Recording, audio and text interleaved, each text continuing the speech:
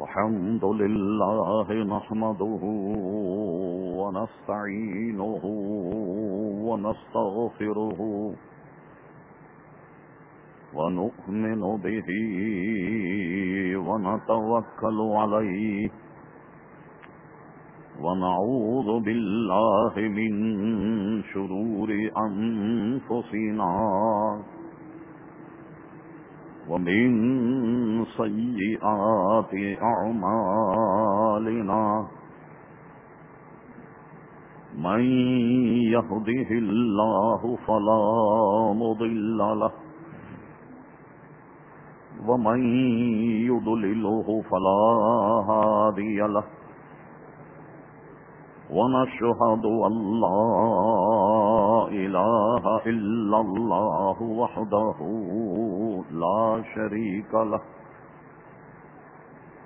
ونشهد أن سيدنا ومولانا محمدا عبده ورسوله أرسله بالحق بشيرا ونذيرا صلى الله تعالى على خير خلقه سيدنا محمد وآله وصحبه أجمعين أما بعد فأعوذ بالله من الشيطان الرجيم بسم الله الرحمن الرحيم يا أيها الذين آمنوا توبوا إلى الله توبة نصوحا صدق الله مولانا العظيم وصدق رسوله النبي الكريم إن الله وملائكته يصلون على النبي يا أيها الذين آمنوا صلوا عليه وسلموا تسليما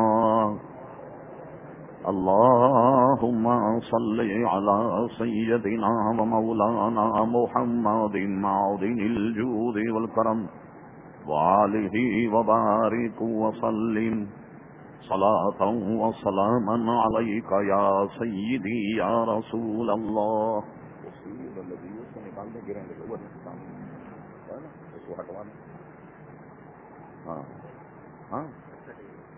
بھائی جائیں گے کیسے لوگ وہاں؟ لوگ تو جائیں گے اوپر نا، دیکھو نکل سکتی ہو تو. ہاں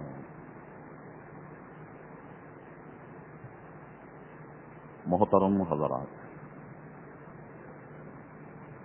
حمد و صلات کے بعد اس فقیر حقیق نے قرآن مجید فرقان حمید کی 28ویں پارے سے ایک بہت ہی معروف آیت مقدسہ تلاوت کرنے کا شرف حاصل کیا. قبل اس کے کہ کچھ عرض کیا جائے، اللہ تبارک و تعالی سے دعا ہے کہ وہ اپنے پیارے حبیب لبیب نبی کریم رؤوف الرحیم علیہ افضل الصلاۃ و تسلیم کے صدقے و طفیل مجھے حق کہنے کی توفیق عطا فرما. ہم تمام شرکاء محفل کو اللہ تبارک و تعالی حق سن کر حق کو قبول کرنے کی اور اس پر عمل کرنے کی توفیق عطا فرما. آپ تمام حضرات کی یہ بات علم ہے کہ آج شب برات، اس کی برکتیں رحمتیں غروب آفتاب سے طلوع آفتاب تک ہیں. یہ رات ایسی ہے کہ جس میں اللہ تبارک و تعالی سے توبہ کی جائے تو اللہ تبارک و تعالی اس کی توبہ کو قبول فرماتا ہے۔ کوئی شخص اللہ تبارک و تعالی کے دربار سے مغفرت کا خواہاں ہو تو اللہ تبارک و تعالی اس کی مغفرت فرماتا ہے، گویا رحمتوں کے دروازے کھل جاتے، اور بندہ جو اللہ تبارک و تعالی سے مانگے اسے عطا کیا جاتا ہے۔ چونکہ اس شب جو آج آ رہی بے شمار لوگوں کے اللہ تبارک و تعالی نجات اور مغفرت فرماتا، اس لیے اس کا نام ہی شب برات، نجات والی رات، اور اس سے شب مبارکہ بھی کہا گیا کہ یہ مبارک رات۔ اس رات کو غفلت سے کام نہ لیا جائے، جتنا ممکن ہو نوافل، تلاوت قرآن مجید، درود شریف کی کثرت، اور خاص طریقے سے اپنے لیے، اپنے احباب، اپنے اعزاء، اپنے اقربا، اپنے والدین، سب کے لیے دعائیں مغفرت کریں، اور خود اپنے لیے انشاءاللہ تبارک و تعالی اللہ تبارک و تعالی مغفرت فرمائے گا۔ اسی مناسبت سے ہم نے مناسب جانا کہ آج توبہ سے متعلق کچھ باتیں آپ کی گوش گزار کی جائیں کہ توبہ کیا ہے۔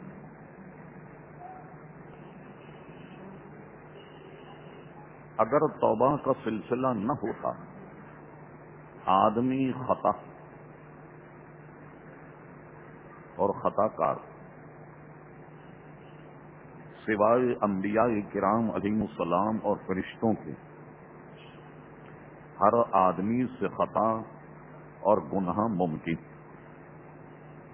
ہم اہل سنت و جماعت کے جو بنیادی عقائد، ان بنیادی عقائد میں یہ بات شامل ہے کہ انبیاء کرام علیہ الصلاۃ والسلام سے غلطی اور خطا گناہ نہیں ہوتا، اور ہمارے اکابر علماء کا یہ مذہب بھی ہے کہ اعلان نبوت سے پہلے اور اعلان نبوت کے بعد ان سے گناہ ممکن ہی نہیں، اس لیے کہ اگر وہ اعلان نبوت سے پہلے کسی برائی اور گناہ کا خدا نہ خواستہ ارتکاب کرتے تو قوم کے سامنے جب پیش ہوتے تو قوم یہ کہتی کہ آپ تو وہی ہیں نا، لیکن ان گناہوں کا آپ نے ارتکاب کیا، اور آج آپ نبوت کا دعویٰ فرما رہے ہیں۔ لوگ ان کی بات نہیں مانتے اور ان کی دعوت کو ٹھکرا دیتے۔ آپ کو یقیناً یاد ہوگا کہ جب حضور علیہ الصلاۃ والسلام نے قوم کے سامنے اپنے آپ کو پیش کیا، براہ راست یہ نہ کہا کہ میری قوم، میں اللہ کا نبی ہوں، مجھے مان لو، اور اگر تم نہیں مانو گے تو جہنم میں جاؤ گے، بلکہ حضور علیہ الصلاۃ والسلام نے کیا کیا، ایک پہاڑی پر کھڑے ہوئے کہ کوئی اہم اعلان یا کوئی بات کہنی ہو تو اس پہاڑ پر جا کر کے کی جاتی۔ کھڑے ہونے کے بعد جب قوم جمع ہوئی تو پہلے قوم سے پوچھا، میری قوم یہ بتاؤ، میں تم میں 40 سال رہا ہوں، تم نے مجھے کیسا پایا؟ قوم نے یک زباں ہو کر کے کہا کہ ہم نے آپ کو امین پایا اور صادق پایا، یعنی اعلان نبوت سے پہلے بھی حضور علیہ الصلاۃ والسلام کے پاس لوگ امانتیں رکھوا کر جاتے اور آنے کے بعد اپنی امانتیں واپس لے لیتے، وعدہ فرماتے یا بات فرماتے تو بالکل راست گوئی سچائی کے ساتھ بات کرتے۔ حضور علیہ الصلاۃ والسلام کے گفتگو کے فضائل میں صحابہ کرام علیہم رضوان سے ہم تک یہ بات پہنچی کہ جب حضور گفتگو فرماتے تو بڑی صاف گوئی کے ساتھ کٹھن الفاظ یا گاڑے الفاظوں میں نہیں بلکہ سادے الفاظوں میں فرماتے تاکہ لوگوں کی بات سمجھ میں آ جائے، اور کوئی اہم بات ہوتی تو حضور علیہ الصلاۃ والسلام اسے 3 مرتبے بھی دہرا دیا کرتے تاکہ صحابہ کرام علیہم رضوان تک بات صاف پہنچ جائے اور اس میں کسی قسم کا تردد نہ ہو سمجھنے میں یا لوگوں کو سمجھانے میں. تو آپ نے فرمایا کہ میری قوم تم نے مجھے کیسا پایا؟ سب نے جو اپنی آنکھوں سے دیکھا بتایا کہ ہم نے آپ کو صادق اور آپ کو امین پایا. جب آپ نے دیکھا کہ قوم کے نزدیک میں بے داغ ہوں، میرا کردار بالکل صاف ہے، مزید آپ نے اپنی بات پکی کرنے کے لیے فرمایا اچھا یہ بتاؤ، جب تم مجھ پر اتنا اعتماد کرتے ہو اور تم سے میں یہ کہوں کہ اس پہاڑی کے پیچھے سے ایک لشکر آ رہا جو تم کو تہس نہس اور تمہیں تباہ کر دے گا، تو کیا تم میری اس بات کو یقین کر لو گے؟ جو مجمع وہاں موجود ہوں نے کہا بالکل ہم یقین کر لیں. فرما کیوں یقین کرو گے؟ اور سوال قائم کیا. انہوں نے کہا ہم اس لیے یقین کریں گے کہ اس زمانے کی بات کہ جبھی آپ نے ابھی کوئی اشارہ بھی نہیں فرمایا کہ میں نبوت کا اعلان کرنے والا ہوں. فرما تم کس لیے یقین کرو؟ قوم نے کہا ہم اس لیے یقین کریں گے اے محمد صلی اللہ علیہ وسلم، ہماری نظریں تو دھوکہ کھا سکتی ہیں مگر تمہاری نظریں دھوکہ نہیں کھا سکتی. جب قوم نے اس بات کو پختگی کے ساتھ بیان کیا تو فرما اب آگاہ ہو جاؤ کہ میں اللہ تبارک و تعالیٰ کا نبی، تمہاری جانب اللہ تبارک و تعالیٰ نے مجھے نبی مبعوث کیا. بس یہ کہنا تھا کہ لوگوں میں سخت اختلاف ہو گیا اور جو بھی بک کرنا تھا وہ بک کرتے رہے، جن کی قسمت میں ایمان تھا وہ ایمان لے آئے. میں کہنا یہ چاہتا تھا کہ نبی خطاؤں سے گناہوں سے معصوم اور یہ ضروریات نبوت میں سے ہے. اگر حضور اعلان فرماتے تو لوگ کہتے ہاں ہم نے تو فلاں گناہ کرتے تمہیں دیکھا، فلاں گناہ کرتے ہوئے دیکھا. کیا مطلب کہ حضور نے پہلے اپنے کردار کو پیش کر کے فرمایا کہ میں اللہ کا نبی. کسی نبی سے اگر غلطیاں خطائیں ہوتی گناہ ہوتے تو قوم اس وقت کہتی آپ تو فلاں فلاں گناہ کا ارتکاب کر چکے، تو آپ اعلان نبوت فرما ہم تو آپ کو نبی نہیں مانتے. ان کے علاوہ فرشتوں سے بھی خطا اور گناہ نہیں ہوتا، ان میں گناہ کرنے کی صلاحیت ہی نہیں. اس کے بعد آئیے صحابہ کرام علیہم الرضوان یہ ایسے اکابر، اس کے لیے ہم اہل سنت کے یہاں یہ جملہ استعمال ہوتا ہے، یہ گناہ سے معصوم تو نہیں لیکن اللہ نے اپنے کرم سے ان کو گناہوں سے محفوظ رکھا. یہ گناہوں سے محفوظ ہے، اللہ اپنے کرم سے ان کو گناہوں سے محفوظ کر لیتا ہے. تو یہ ہے ہمارا عزیزان گرامی عقید. اور ان کے علاوہ جتنے بھی لوگ ہیں بہرحال عقیدہ یہی ہے کہ وہ ان سے خطا ان سے گناہ ہو سکتے ہیں. اب مجھے بتائیے کہ کوئی آدمی اگر گناہ کا ارتکاب کرے، سینکڑوں ہزاروں گناہ کرے اور اس کے بعد اسے اچانک ہدایت مل جائے، سوچے کہ اب مجھے نیکیاں کرنی ہیں، تو اب اگر گناہوں کی ازالہ یا توبہ کا طریقہ نہ ہوتا تو ہر آدمی یہ کوشش کرتا کہ بڑی افسوس کی بات، شیطان نے مجھے گمراہ کر دیا، میں نے بے انتہا گناہ کر لیے، کاش کہ کوئی سلسلہ ایسا ہوتا کہ میرے گناہوں کے معاف کرنے کا، کاش کہ کوئی ایسا راستہ نکلتا کہ میں اپنے گناہوں سے معافی چاہتا تو میرے گناہ معاف ہو جاتے.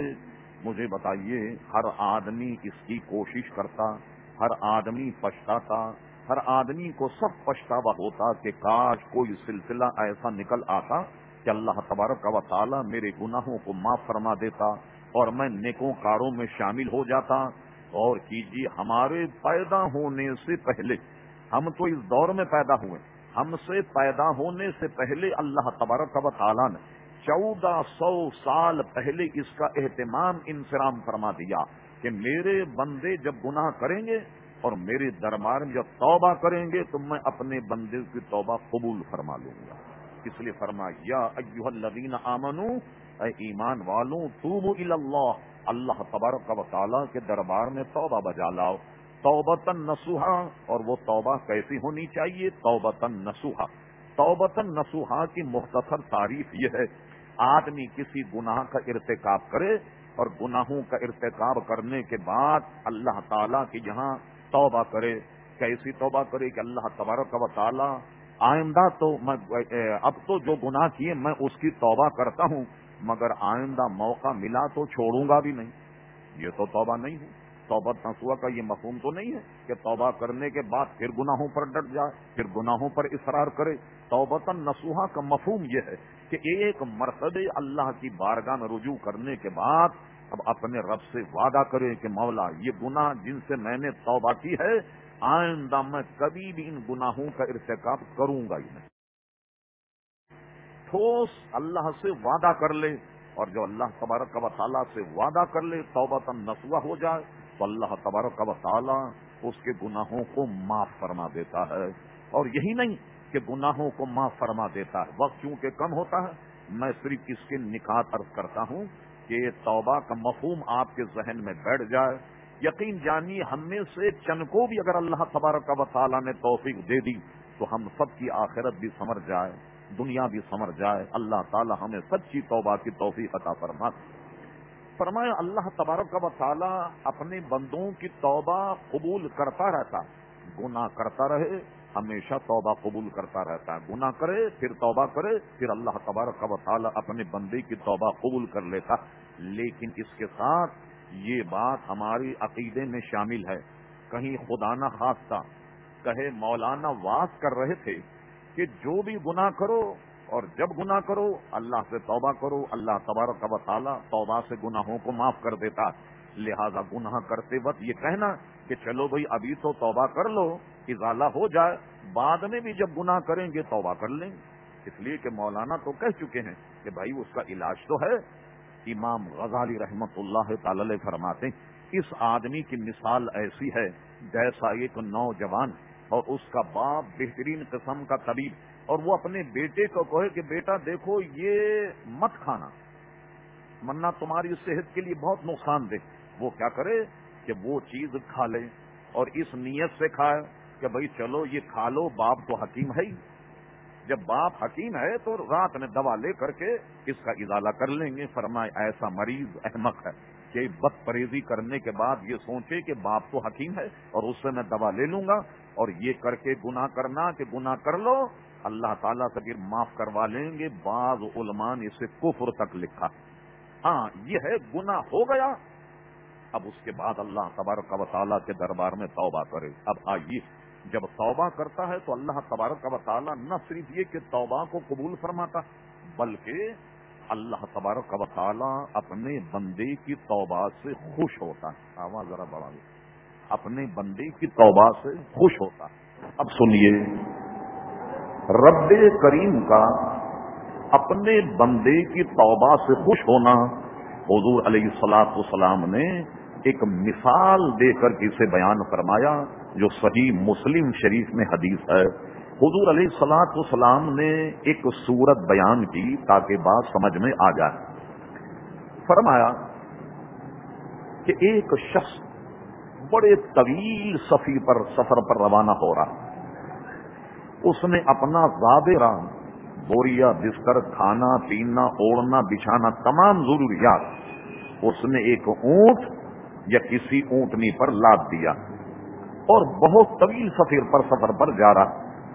جنگل میں اس سے وہ اونٹنی یا اونٹ اگر گم جائے تو گمنے کے بعد سارا زاد راہ اسی پر ہے، سارا سامان سفر اسی پر، کھانے پینے کا سارا سلسلہ اپنی سواری پر، اور وہ اونٹ جنگل میں گم جاتا ہے۔ اب گمنے کے بعد وہ پورے جنگل کو تلاش کرتا، یعنی بھوکا اور پیاسا جس سے ساری ضرورتیں ہیں پورے جنگل کو تلاش کرتا، جگہ جگہ دیکھنے کے بعد پورے جنگل کی تلاشی لینے پر بھی اسے اپنا جانور نہیں ملتا، یعنی سارا زاد سفر طے ہو گیا۔ حدیث کے قرائن سے ایسا لگتا ہے کہ وہ ایسے گویا بیاباں جنگل میں گم ہو گیا کہ اب اس کے لیے سفر کرنا بھوکا اور پیاسا ممکن نہیں، نہ اپنی منزل کی جانب لوٹنا ممکن، نہ جہاں وہ جانا چاہتا وہاں ممکن۔ سرکار فرماتے اب وہ کیا کرتا ہے کہ ایک سہارا سرانے لگا کر لیٹ جاتا۔ کس لیے لیٹ جاتا ہے؟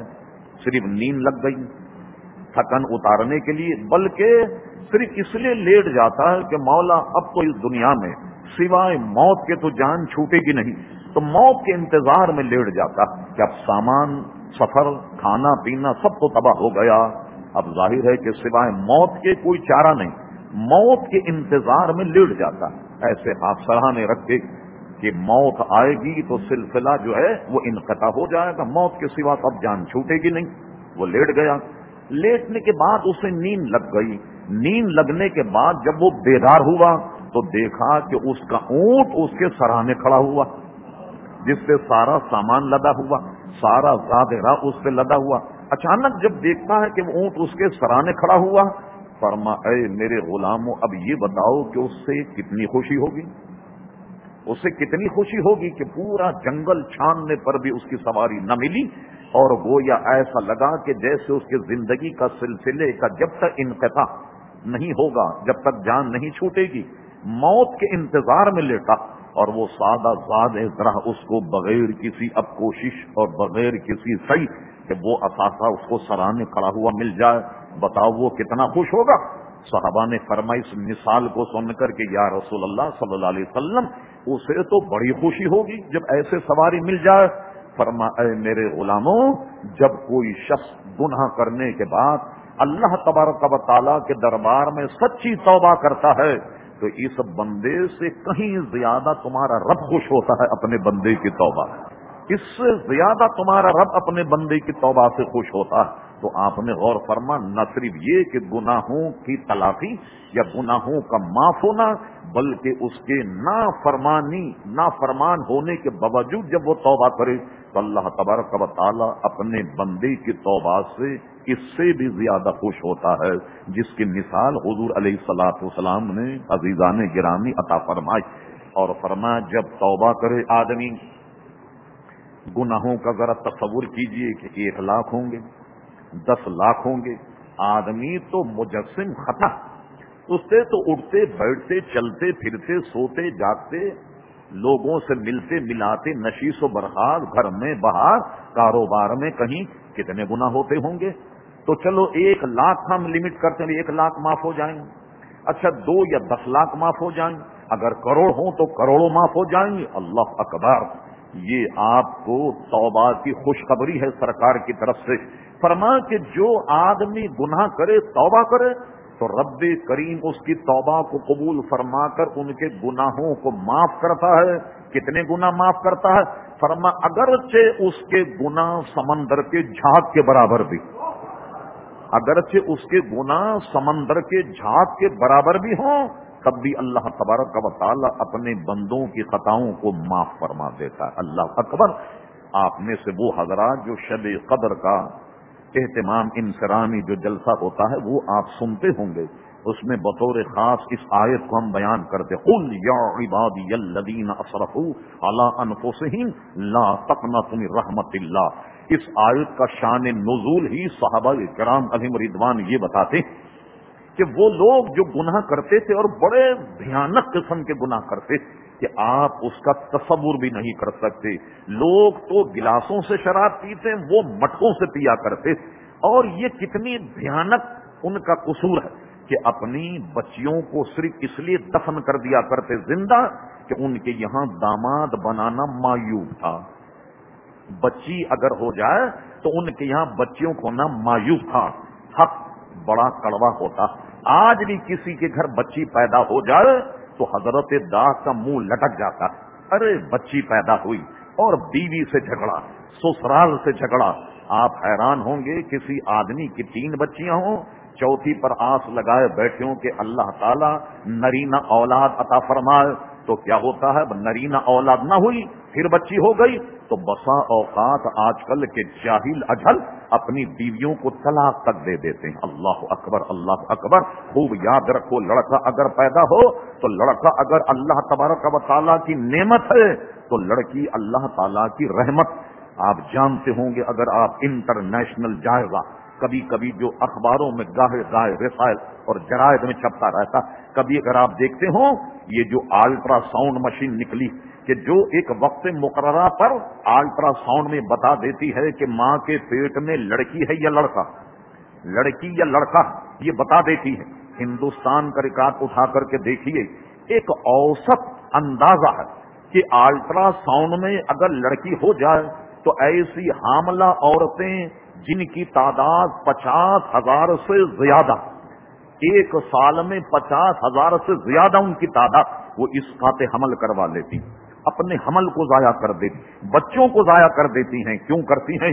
یہ ہمارے اس زمانے کی لعنتوں میں ایک لعنت۔ بھائی لڑکی ہوگی، جہیز کیسے لائیں گے، سونا کیسے دیں گے، مکان کیسے دیں گے، کھانا 1000 آدمی کا کون کھلائے؟ یہ وہ سارے تفرقات ہیں کہ جن کی بیٹیاں ہوں تو ان میں پیدا ہو جا۔ کاش اگر ہم پیارے مصطفیٰ کی سادگی اپنا لیں، جن کو ہم نے ایک موقع پر 2 جمعے عنوان بنا کر گفتگو کی تھی، اور وہ یہ تھی، یہ ساری ضرورتیں ہم نے بڑھائی ہوئی۔ سنیے، حضور علیہ الصلوۃ والسلام نے حضرت ام سلمہ کا نکاح کیا، سب سے بڑا ولیمہ یہ تھا کہ ایک بکری ذبح کی گئی، اس کا قورمہ بنا، اور صحابہ کرام علیہم رضوان نے حضور کی دعوت کھائی۔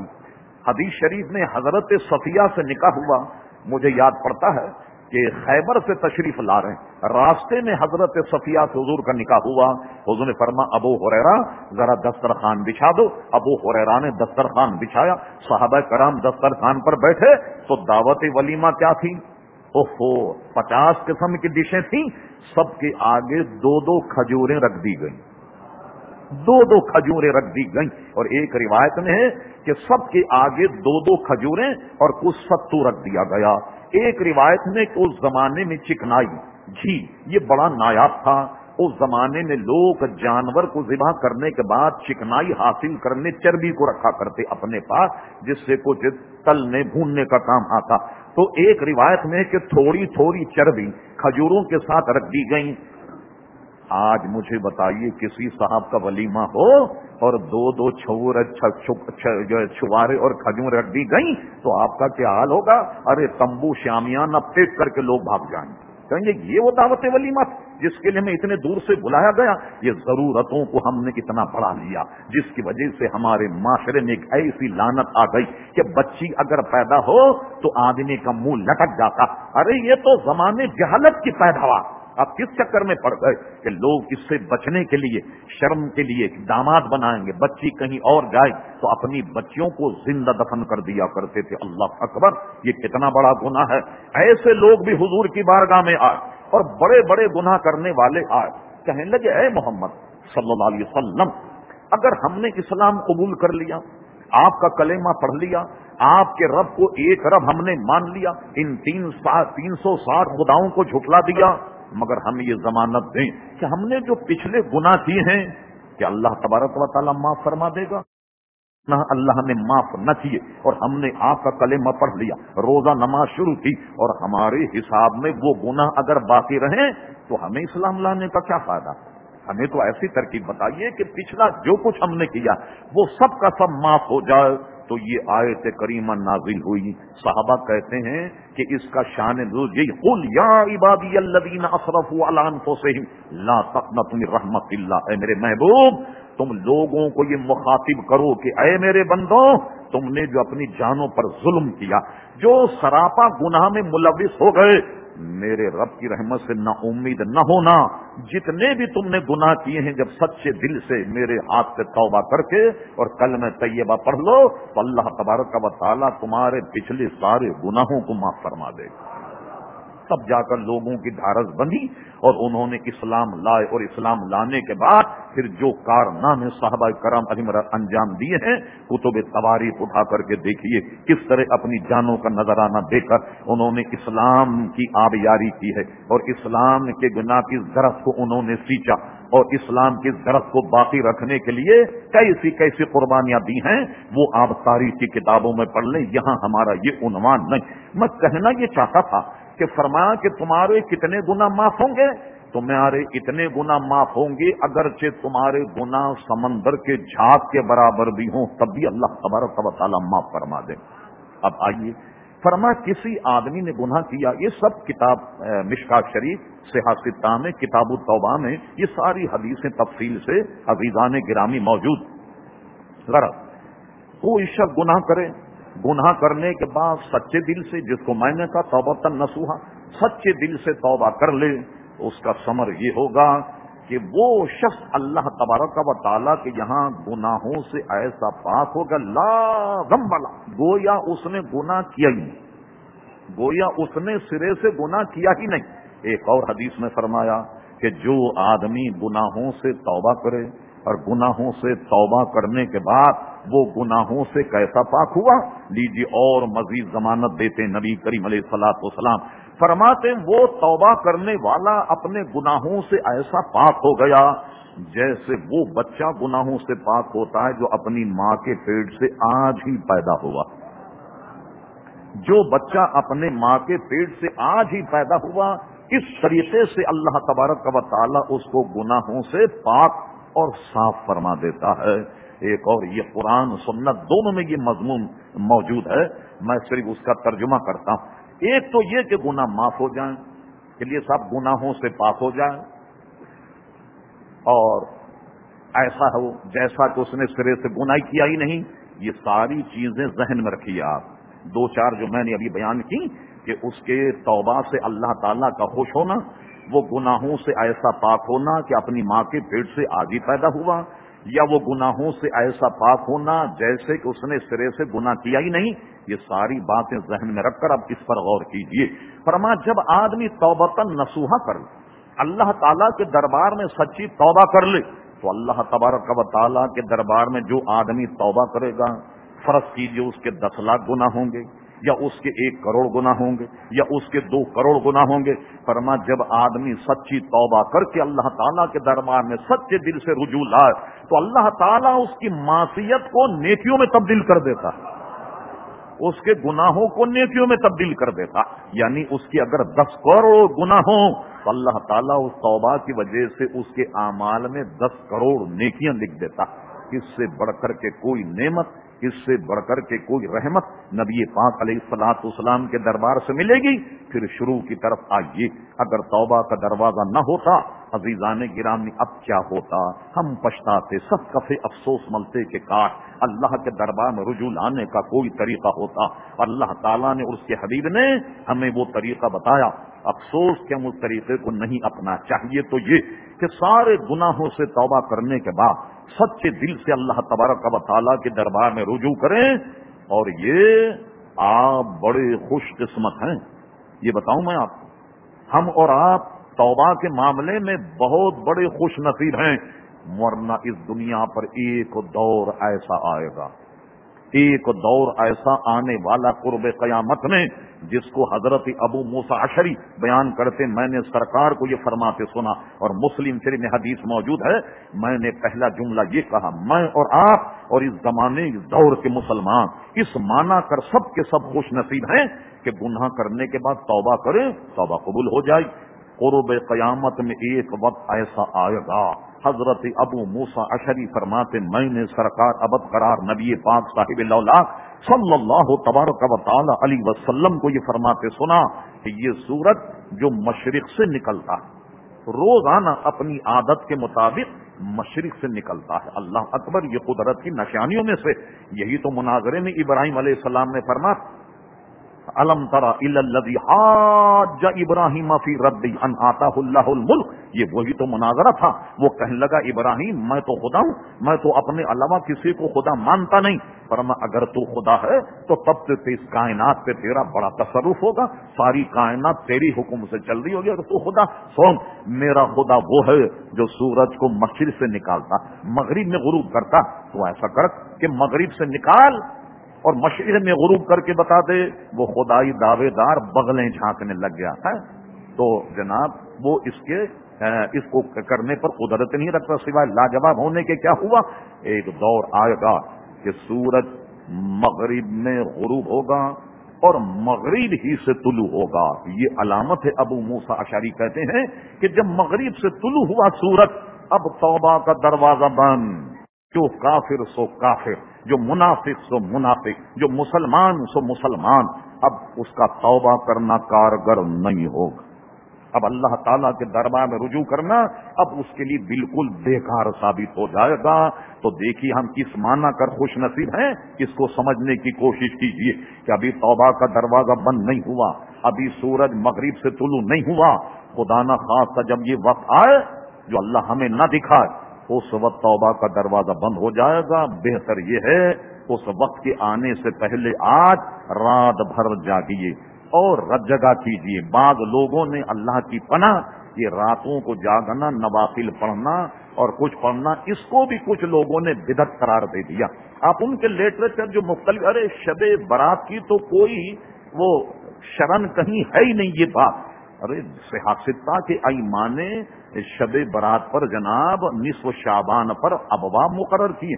حضرت شیخ محقق شاہ عبداللہ محدث دہلوی رحمۃ اللہ علیہ نے اپنی کتاب ما ثبت من السنہ میں ایک پورا باب باندھا، اور باب باندھنے کے بعد چند اکابر اور تابعین کے افعال کو نقل کیے ہیں کہ یہ رات بھر رت جگا کرتے اور اللہ تبارک و تعالیٰ سے دعا اور رات بھر عبادت میں گزارتے. دلائل کے لیے شیخ محقق شاہ عبداللہ محدث دہلوی رحمۃ اللہ تعالی علیہ کی ما ثبت من السنہ، اور ہم نے سب کو نچوڑ کر ایک بہت مختصر تصنیف ہے، گویا ان تمام راتوں کی فضیلت پر کہیں مل جائے اس کا مطالعہ فرمائیے. تو عزیزان محترم، یہ وہ رات ہے کہ جو بزرگان ہمارے مشائخ اور اکابر علماء اس رات کو اس معنی کر مناتے کہ نوافل پڑھتے، اللہ کی عبادت کرتے، توبہ استغفار کرتے، اس لیے کہ اس کی فضیلت ہے.